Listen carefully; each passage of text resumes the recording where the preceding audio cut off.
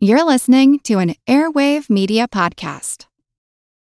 Without the ones like you, who work tirelessly to keep things running, everything would suddenly stop. Hospitals, factories, schools, and power plants, they all depend on you. No matter the weather, emergency, or time of day, you're the ones who get it done. At Grainger, we're here for you with professional-grade industrial supplies.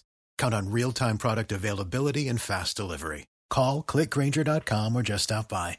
Grainger, for the ones who get it done. Here's a program from our archives. This month, the animal that we're listening to is just beginning to sing its annual cycle of songs. See if you can guess what this animal is. Multiple choice.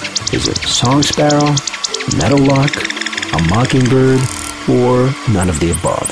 I'm Jim Metzner, and this is the Pulse of the Planet. Well, the answer is none of the above. We're listening to a recording of a humpback whale, and the recording has been speeded up 30 times.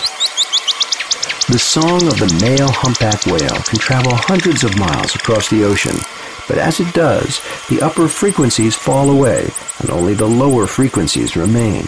In this time-lapse recording, remember that what we hear as chirps are actually those lowest frequencies of the whale's voice speeded up to become audible.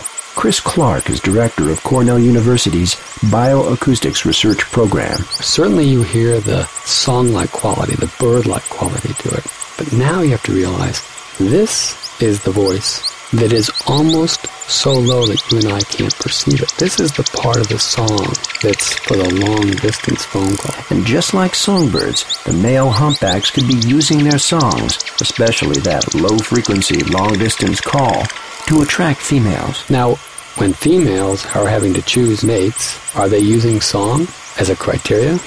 That's been one of the big questions. Or is song really for males? Just as male sheep use their horns to joust with each other and determine a hierarchy, maybe humpbacks use their songs as acoustic jousting to determine mating hierarchy. It's still very much of an open question. We've been listening to a program from our archives. If you want to hear more, check out our podcast. I'm Jim Metzner.